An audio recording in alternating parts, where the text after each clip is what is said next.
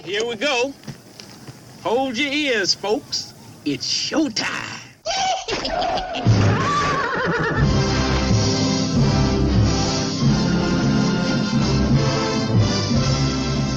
All right, let's do it! Hello from the Kissing Cousin Center in beautiful downtown Auburn, California. Welcome to the Cinescape Magazine podcast. What you got?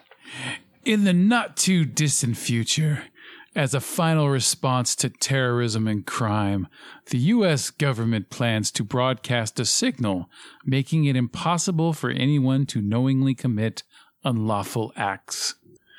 That is the synopsis for The Last Days of American Crime, or the summary. All right. Directed by Olivier Megaton. Great name, you know. And starring Edgar Ramirez, Michael Pitt, Charlton Copley, and whoever else who gives a shit. All right. So this movie is on Netflix. It is 2.5 hours long, and it is 2.5 hours of shit, for lack of a better description. This movie popped up like around the same time as The Five Bloods did, and I mean, Netflix was pimping the fuck out of this movie. It was like, oh, #1 watch movie in America right now, trending, and fucking blah blah blah. And I mean, from the trailer that they show on the Netflix page, it looked. I mean, it already didn't look like it was really that interesting, you know, because it's, for one thing, it's got Edgar Ramirez, who he's not that interesting of an actor. Sure, he's attractive, kind of, but he's not a leading man. He's just boring. He's a boring fucking guy. But actually, he fits perfect with this movie because this movie is fucking boring. Okay, so the premise is it's set in 2025. Crime is going just overboard in the country. And scientists have come up with this signal, right? Which I read in the summary. The signal, it stops people in their tracks. If they have a thought of doing anything that's illegal, if they try to physically move, the signal makes their brain stop them from doing it. And they just can't move. They become paralyzed. And so all of a sudden, it's been signed into effect, this law. And once the signal goes on, it's going to run 24 hours a day, 7 days a week, 365, blah, blah, blah. And all crime is going to be virtually eliminated in the country, right? So no one's allowed to leave the country while this is happening, while there's the countdown is going towards this time, this signal being released. And the movie starts like 1 week before this is going to happen. And so all this crime, there's looting in the streets, everyone, just all this criminal shit happening. Anyone who tries to leave the country by like going over the Canadian border or whatever gets shot, and apparently for some reason, which they don't really explain, money is not going to have any value. So it's pointless to try to steal any money because after the signal's released, money is worthless or some shit. It makes no fucking sense. So it uses this idea, this premise, and you think that, it's interesting. It's got like a Purge type premise that's interesting, but it, just like the Purge, it doesn't do anything with it. It uses as a cheap gimmick. Like I remember when I did my review for the original Purge movie, and the whole movie's just set in a house, and you barely get to see anything. And so they use a cool premise, and they do nothing with it until you get to the second movie, which should have been the first movie. So, but I'm not going to do another review of The Purge. This movie does the same thing. Cool idea that isn't fully fleshed out. So just because it's a cool idea, if you don't put any actual thought into what would happen in this country, let alone the world, if you were releasing a signal like this that could stop people in their tracks, what are the implications of it? They don't delve into it at all. And this movie's 2.5 fucking hours long, and you don't have time to delve into that shit. No, instead, every scene has Edgar fucking Ramirez staring at people. He just stares, and then every once in a while he'll say a couple words, and then he stares intently again. And I started laughing because every scene would do it. And every character they introduce, they try to make them look like they're important, and they're not. They have no personality. I didn't give a fuck about a single person in this film. There's this love interest who's like a prostitute, lying whore, working for the feds. Her sister's being held captive, so she has to do bad things. Blah, blah, fucking blah. Okay, Edgar Ramirez has to, he has to, try to save her at the same time he's trying to do this last heist, this huge, big, giant heist before the signal goes, right? And so Michael Pitt, who plays the son of a mob boss, he's got this plan to steal all this money. And so Edgar Ramirez is going to work with them to do it. Michael Pitt is an odd actor. I've seen him in other things like Funny Games and a couple other things. He's a good actor when you give him something. But in this movie, he acts just like a poor man's Jared Leto. Like fucking horrible. Over the top, like cliche, like a New York accent, gangster, accent. It just does not work. And also this movie, I think, is because it's done by a French guy. I think it's like a cigarette promotion movie because every scene, every character except for Ramirez's has a cigarette in their hand or in their mouth or they're fucking lighting one and they're constant. It's weird. It's like intentionally there to keep fucking like hammering it down or some shit or to make them look cool or dirty or whatever. It's weird, trashy. And the sex scenes aren't even sexy in this movie. They're trashy and not good trashy either. They're just, it's like gratuity or just exploitive. Is that the word, exploitative? There's nothing fun about the sex scenes. There's a scene where the love interest, she walks into a bar where Ramirez is sitting and she approaches him because, she like, the whole room stops when she walks in. No one hears a goddamn thing. They just see her, right? Like I was waiting for a record skip sound to fucking happen when she walked in the room. Didn't happen, but whatever. So she walks up to Ramirez's character who's sitting all cool and staring at this bar, right? And she just sits up next to him and they start talking like they know each other. So I'm thinking, okay, they know each other and they're just going through this sexy back and forth because he's like, they're teasing each other before they fuck, right? No, they go into the bathroom and they fuck, but then you find out that this is the first time they've ever met each other and then that she's the fiance of Michael Pitt's character who walks into the bar right after they come out of the bathroom from fucking and he's talking and he doesn't even know that they just fucked. Throughout the whole movie until you get near the end, he doesn't know they're having an affair. It makes no sense. He always walks in when they're like almost on each other, like mounting each other, but yet he still doesn't fucking know. It's insulting. The movie fucking insulted me as I'm sitting there. Like, how am I supposed to buy this shit? I can't buy it at all. And another insult from this film, besides all the staring, is Sharlto Copley.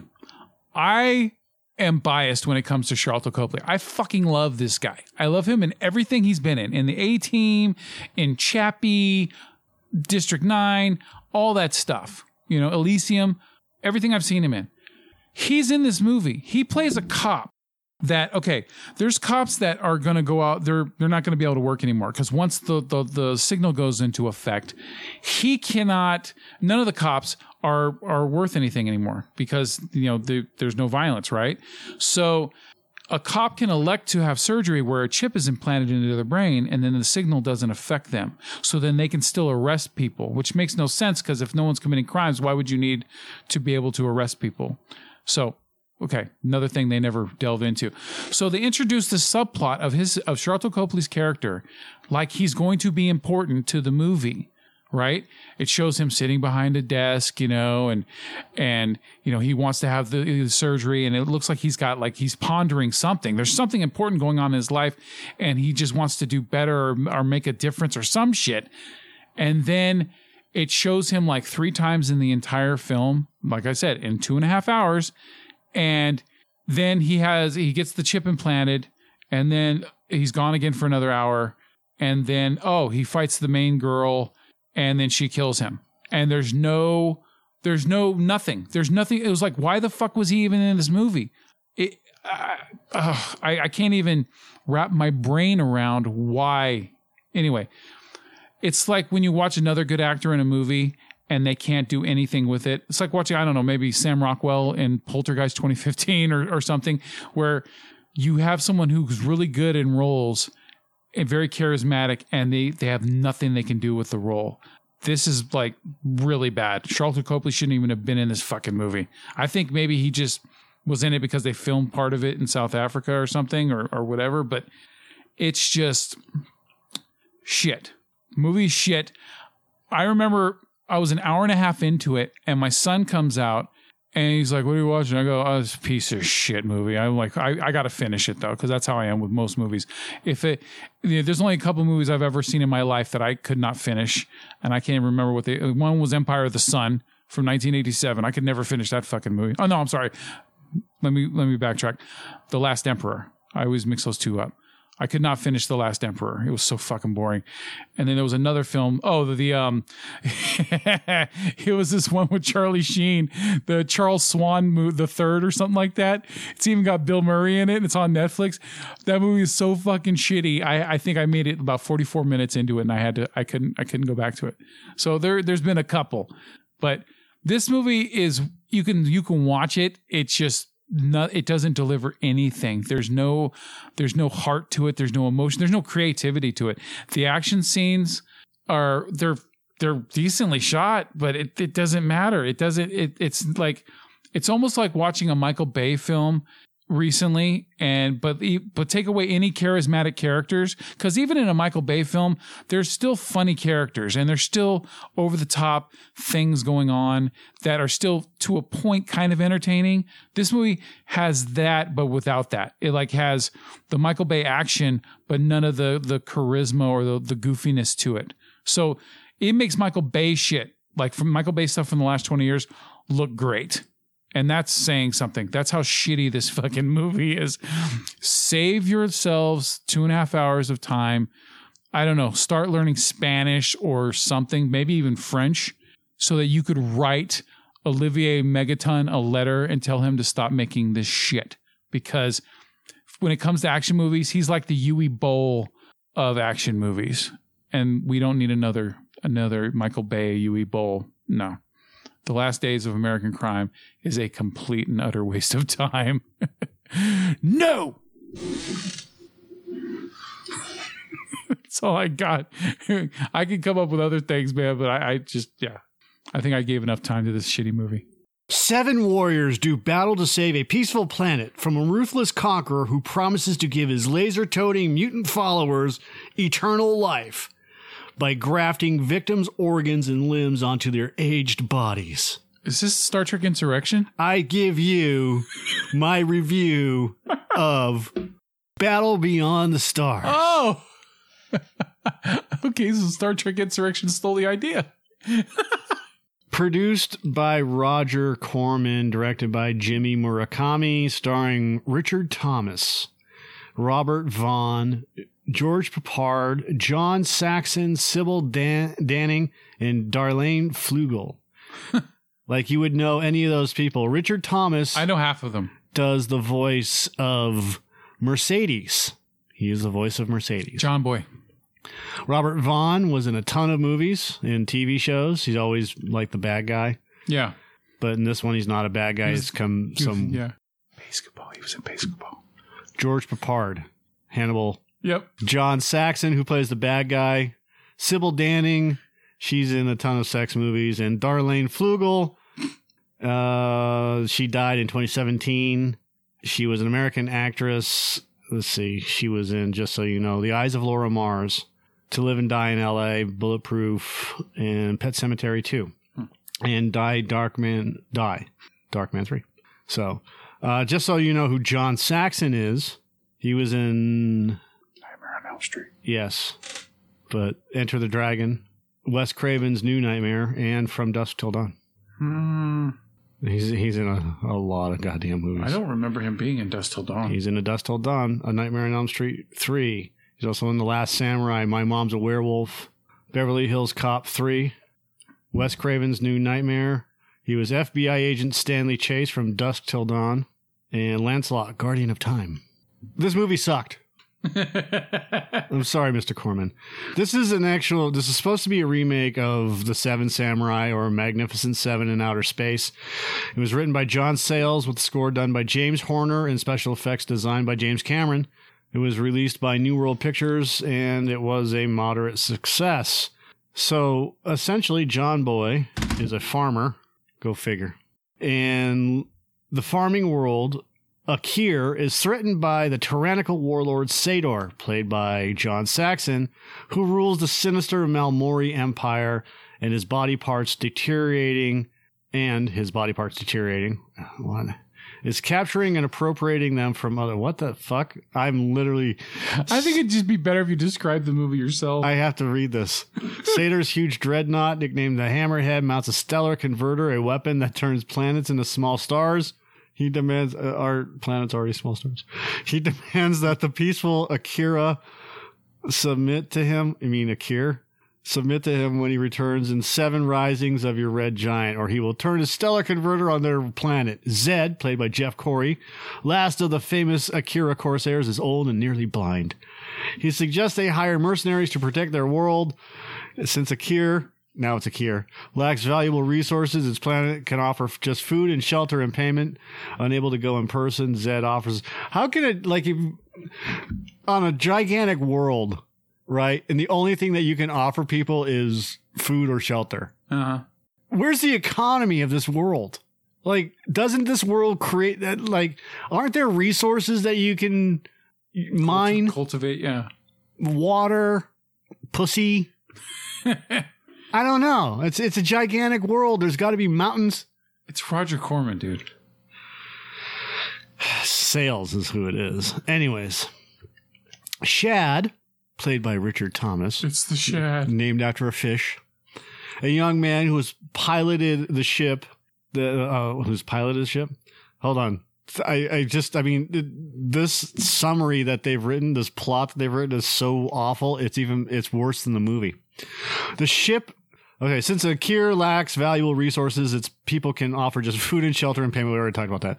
Unable to go in person, Zed offers his ship, the one that looks like a giant slug, for the job if they can find a pilot. The ship is fast and well armed, but despite its AI navigation tactical computer, Nell cannot defeat Sador alone. Shad, a young man who has piloted the ship and is well known to Nell, volunteers for the recruiting mission.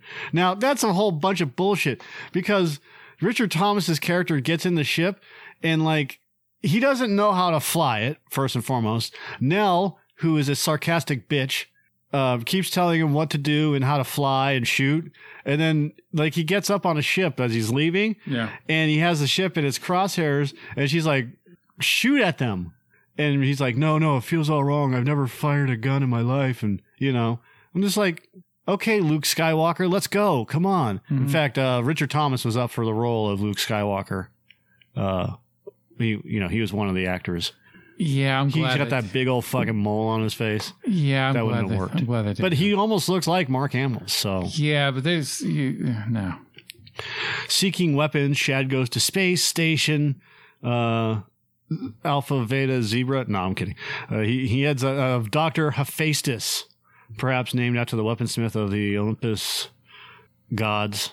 Yeah, okay. An old friend of Zed. The station is populated by androids, except for 2 humans, whose numerous life support systems have turned him into a cyborg. And his beautiful daughter, Nanelia, who looks after him and the android. Look, I lost all interest in this movie the moment I pressed play, because it's very difficult to watch a Roger Corman movie unless you're in the mood. Yeah. And I'm not a fan of Richard Thomas. I'm not a fan of the entire cast except for George Peppard. There's a scene in this movie where Richard Thomas is flying along in a ship and he's negotiating with all the other characters, all the 7 other characters, and trying to get him to join this revolution to defeat the Sador guy. So Sybil Danning keeps following him like a lost puppy. Hi, I'm here, guys. How you doing? And he's like, get away from me, Yeah. Which is weird because she's just hot. just wearing nothing. And she's like, but I got boobies. Look at my boobies. And then you have Robert Vaughn's character that just appears out of nowhere. And they're all sitting in like this weird cockpit where I don't know how to exactly explain what the cockpit is for these spaceships. Yeah. Other than it's like a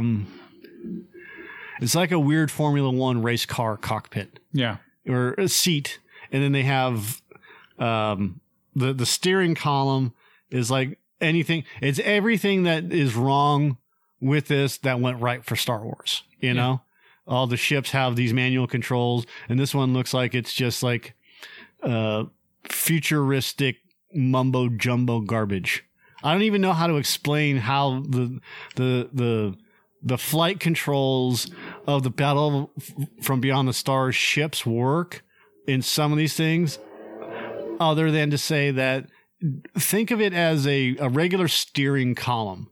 And even better, like if you played Spy Hunter, yep, or if you've played anything with a yoke, yeah, it's got that type of yoke, but they come out even further, you know, so that it's like they're you have to hold on to it from the bottom. Like the flight sticks are really long and they look like fangs, okay, like spider fangs, right? Yeah. And you got to hold on to it from the bottom. It's a terrible design. Yeah.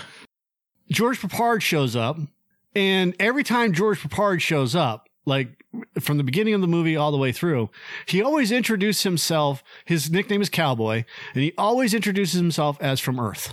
Hi, I'm Cowboy. I'm from Earth. Where are you from? Have you ever been to Earth? Yeah. And he's always smoking and drinking, which is even better because that's how Peppard was. And what was it? Oh, so as they're getting together to do, you know, just like in Seven Samurai and just like the Magnificent Seven, as they're finally all getting together, their group to go attack this guy, right? Yeah. The bad guy. Peppard shows up and Shad's like, "Are you smoking?" And Peppard's like, "Yep, that's what I do." He's like, "Well, I don't like it.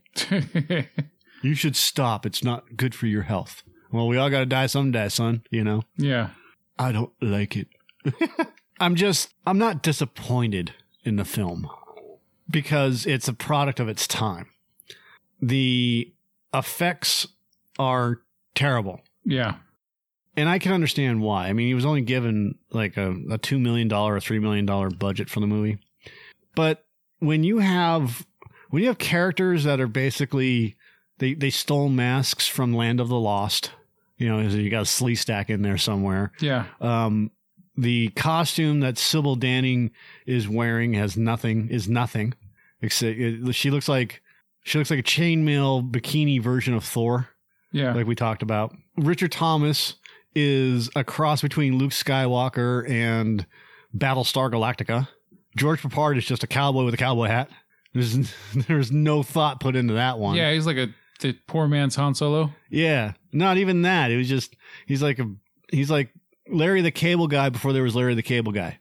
You know, he's got the fucking ripped. He's got the shirt with the cut off sleeves or whatever the fuck it is. And then you have Robert Vaughn, who, I mean, long story short, he's supposed to play this mysterious character, and it's just so badly played. Yeah. Like, oh, we got another friend, but I don't know if he wants us to tell us, you know, his name because he's so private. Like, well, you can call me Matt or whatever you said his name was. Like, I look, I know that this whole review is kind of meh, but if you can watch Battle Beyond the Stars, watch Battle Beyond the Stars. Because everybody needs to see this movie at some point in their life because it's a Roger Corman movie. Well, yeah, and it was highly influenced by the Star Wars rush. Yeah. So Ice Pirates, Battle Beyond the Stars. There's another one that's very similar to it. They use almost the same exact graphics. Yeah. And those movies, these B and C list movies are important because those are the ones that kept Hollywood going. Star Wars, yeah, or Raiders of the Lost or whatever, Spielberg, Lucas, De Palma, blah, blah, blah. Take your pick. But really, it was these sub-movies, these movies for $2 or $3 million that doubled their budget when they were released out into the wild. Those are the ones that help fund all these other movies. And Hollywood's gotten away from that because all they see is instant gratification. Yeah, they the sure things. Not even the sure things, just instant gratification. Well, how much money can I make in one day? Or one weekend? Can we make our budget back in one weekend and then lie about all the other shit that's going on and then creatively account for all the money so that we can line our pockets better than the rest of the knuckleheads? Yeah. And that's the problem with this. But that's not the problem with this movie. The problem with this movie is bad casting all around. There is, even if you watch Ice Pirates, like that's bad casting too. Ice Pirate, like Spaceballs, is more of a parody of Ice Pirates than Star Wars. It really is, because I'm pretty sure that Mel Brooks just said, let's just make Ice Pirates again and have fun with it. Like Lone Star, the way that Lone Star dresses with the, if he takes off his jacket, is the same as, I can't remember who is in Ice Pirates. Who played the Han Solo type on Ice Pirates? I've never seen Ice Pirates. I have to look it up. I'll do my review of Ice Pirates later. I bet you will. So anyways, they get into a fight. The production is meh. Battle Amongst the Stars, a prequel comic set 30 years before the BBTS film, was launched by Blue Water Productions in March 2010. It's a 4-part miniseries that tells the story of how Zed, the old man played by Jeff Corey, began his adventure from the planet Akir with Nell. It also has the characters of Dr. Hephaestus and Satyr of Malmori. Woo! Yeah, and the musical score was reused in the movie Sorceress, also done by Roger Corman. Yes. Kind of reminds me when you said that like certain cartoons, how they would reuse specific, aerial, drawings or whatever, and background drawings over and over. Yeah. Robert Urich was in Ice Pirates. Huh. Angelica Houston, Ron Perlman gets his hand cut off. John Matuzak, Michael Roberts, John Carradine, and Bruce Valanche. Okay. Oh, God. Yeah. That's one of the most unattractive people I've ever seen in my life. I think in the scale of 1 to 10 of attractive people, he is the most unattractive person on the face of the planet. Like him and the dude that we did a Compelled about. He looks like a rejection from a Chuck E. Cheese animatronic tryout audition. You know what he looks like? Remember in Dexter's Lab, Dee Dee's friend that was voiced by Dom DeLuise? The whatchamacallit or whatever. It's like Puff the Magic Dragon, but not Puff the Magic Dragon. Okay. It's exactly what he looks like. Fuck, man. He worked on Star Wars Holiday Special Edition. The Holiday. Is that why? Star Wars Holiday. Is that why he looks the way he looks?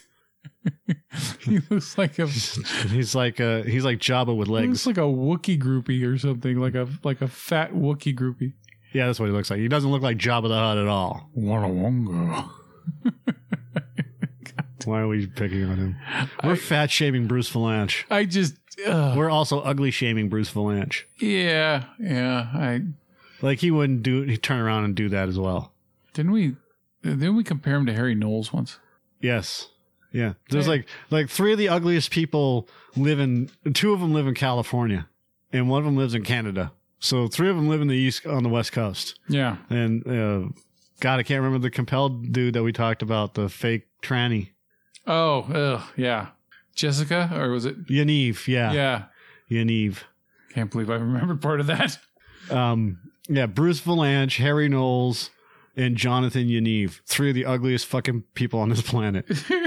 So, for all of you out there that are body image conscious or worried about whether you're ugly or not, just Google one of those 3 names and then take that picture, hold it up to a mirror, and look at yourself in the mirror with that picture next to you. And then go, at least it ain't that bad. And you'll feel so much better. Yeah, there you go. Now you don't have to spend the next $100,000 on Tony Robbins CDs.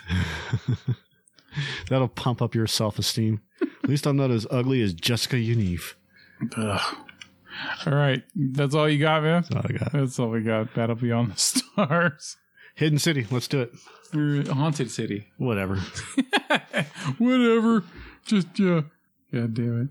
Today we are going to be doing Haunted City, directed by Chris Notarilli, with Edward Casper, Tom Patrick Popovsky, Tess Speranza, who, if you remember, she was in The Mask. Yes. The effing Mask.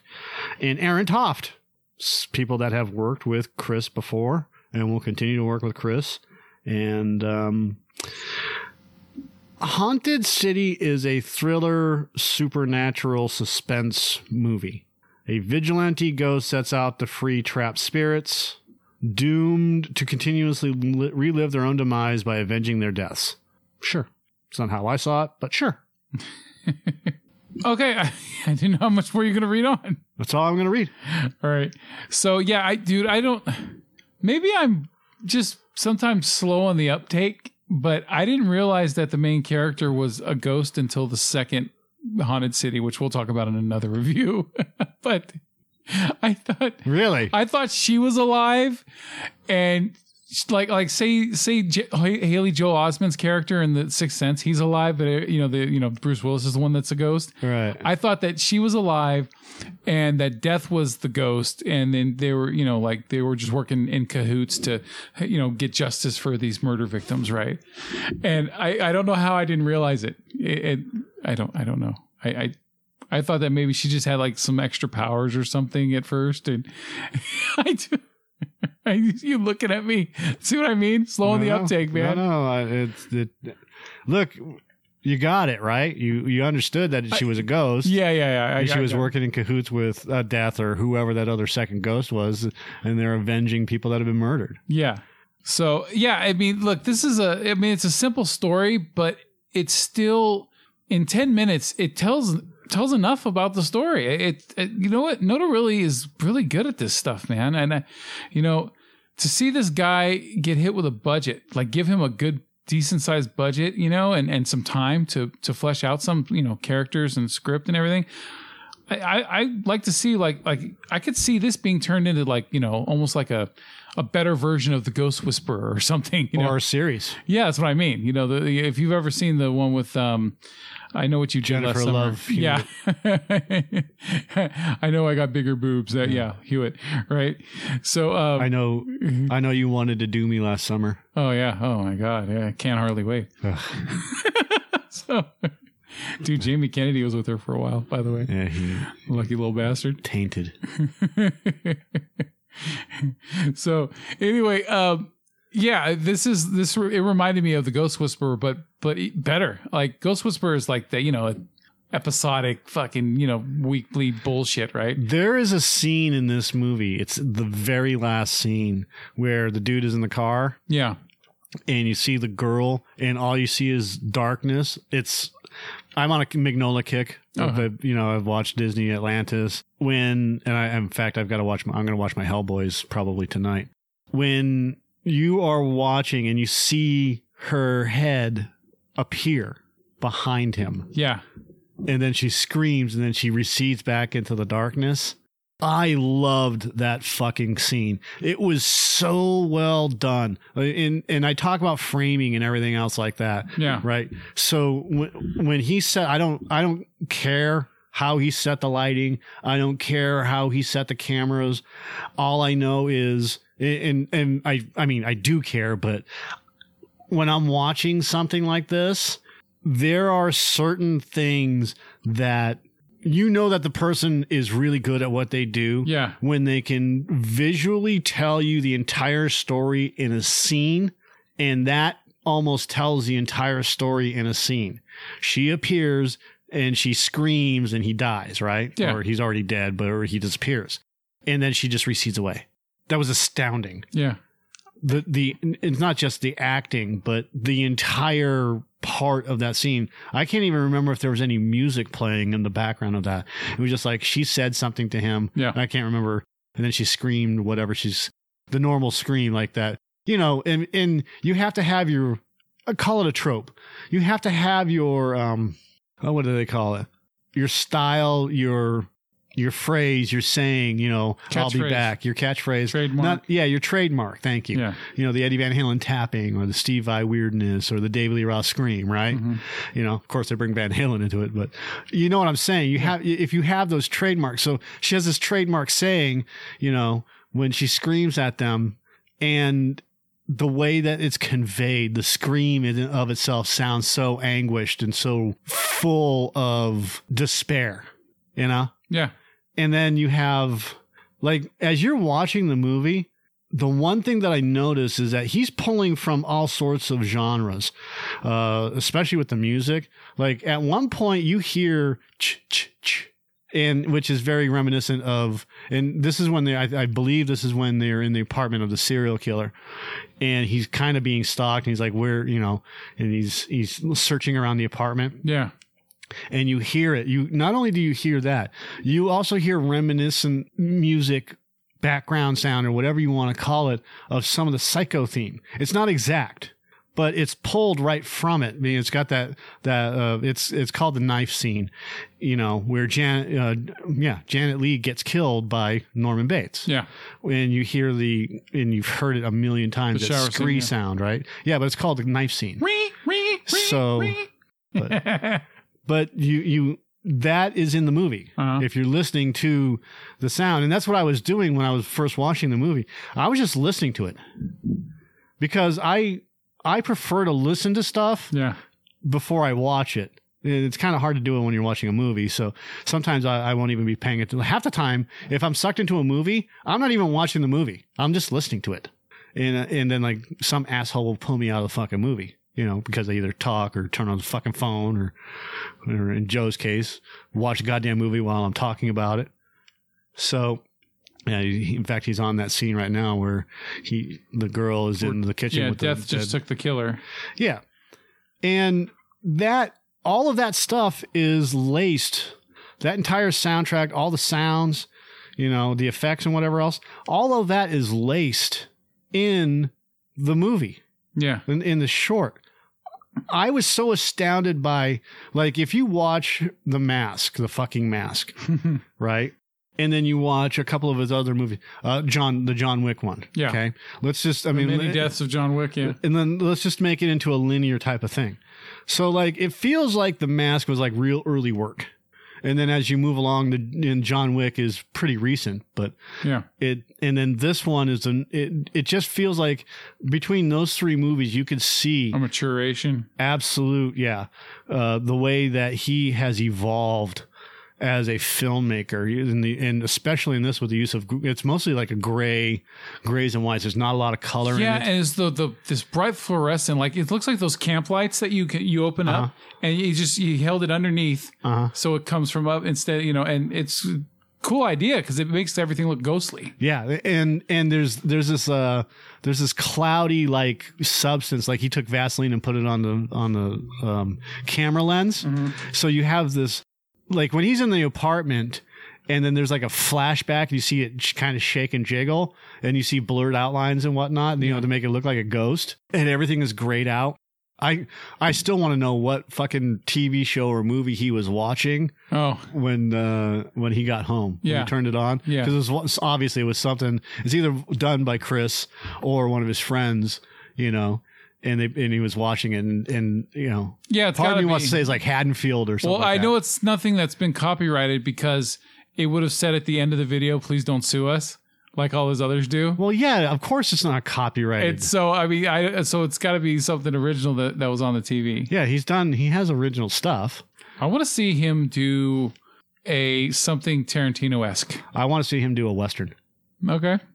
Something with a lot of action. Stunts, this and that, and the other thing. Okay. But yeah, this Haunted City, I only watched the first one. Joe's watched all of them. Yeah, all three.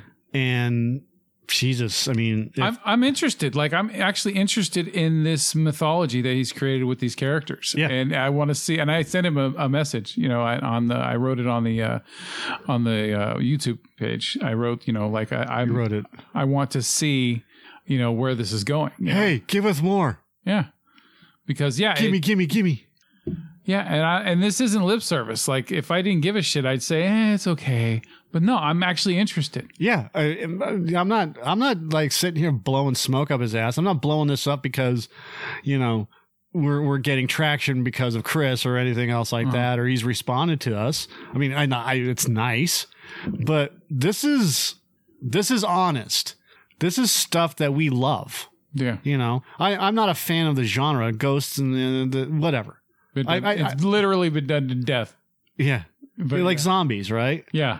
But there's still something, you can still find something decent, like a different perspective on things. And Yeah, like Beetlejuice. I wasn't like, the Beetlejuice short didn't blow me away. I liked what he did with it. I liked him, how he evolved it. Yeah. But for the most part, because it was all set in one place and lack of sandworm. So when you have all that stuff, you want him to get a stuffed animal? Yeah. Yeah. Crazy rabbit squirrel. Yeah. But that's like, you can't please everybody all the time. Like I said, I'm generally not afraid of, I'm not a fan of this genre, like The Fog, like John Carpenter's The Fog, right? Yeah. Which is a similar premise, which is ghosts and yada, yada, yada. Yeah. I give a shit less. I love John Carpenter. Yeah. But I've seen The Fog exactly 1.25 times. Oh God, I watch it at least 2 or 3 times a year. Yeah, I fucking love it. You watch it like I watch Raiders. I love it because it's a mood thing. And I don't even care about the pirates themselves. I don't care about the ghosts. It's just everything else around it. The music, the atmosphere. I don't care about that shit. I fucking love it. And Stephen King's The Mist. The 45 different versions of it. or whatever else. You name a ghost movie, including Ghost. Poltergeist? That's an exception. But I don't consider that a ghost movie. Yeah, that's a family movie. Yeah. It's getting bothered by a ghost. Yeah, I mean, it's like, it's a horror movie. Yeah. It's like Friday the 13th to me. Yeah, I mean, there is a guy fucking peeling his face off in front of him. Yeah, and that's what I mean. I'm talking about haunting and this and that. Stir of echoes type stuff. Yeah. I'm just, on to the other side type of thing. Whatever, I've never been a fan of it. But with this, like, it pulled me in because of the opening scene, which is very similar to Zatanna, by the way, which is them two people outside talking like behind in an alley, and then the girl comes up and starts talking to him, and like, you don't know if she's dead or not. Yeah, I didn't know she was dead until they went to her apartment and her body's on the floor. Right, and then they recreated the whole scene and everything else. Yeah, and then he leaves. I think I'm getting the two scenes mixed up. Like, when he's stabbing her, that's when you hear the Psycho theme and the Jason theme. Okay, or at least reminiscences.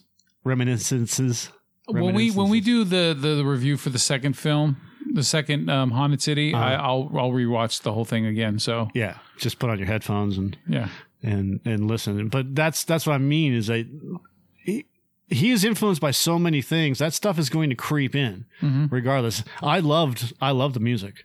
In fact, as I was listening to it, I actually picked up my guitar and was kind of noodling around with... when it ends with a dubstep? Yeah. I was during the whole thing, I was just, I was tickling the ivories with my guitar, although it's not a piano. I was fondling the maple. Okay. So, I was fingering the maple. No, it's definitely not the ivories anymore, is it? Yeah. Well, tickling the ivories. I don't have a piano, so... But that's what I liked. Keep doing it. Keep doing it. And look, the third one came out only a few months ago, so only I wouldn't doubt if he's going to make more, but he'll let us know. I would hope so. He's got like 500 fucking movies up there. Well, I know, but I don't know if he's going to be going on to other projects now. You know what I mean? Because I would assume he's got a lot of shit. Because he said, he wrote in his little description that there's characters in this series that were things that he had been writing years ago, right, on other scripts, and then he just decided to put them into this. So, I can only imagine how much other shit he's got going on. Right. So, all right, yeah, we'll do Haunted City 2 next, and we'll go from there. But yeah, definitely check it out on Blinky 500's page on YouTube. Have a good day. Thank y'all.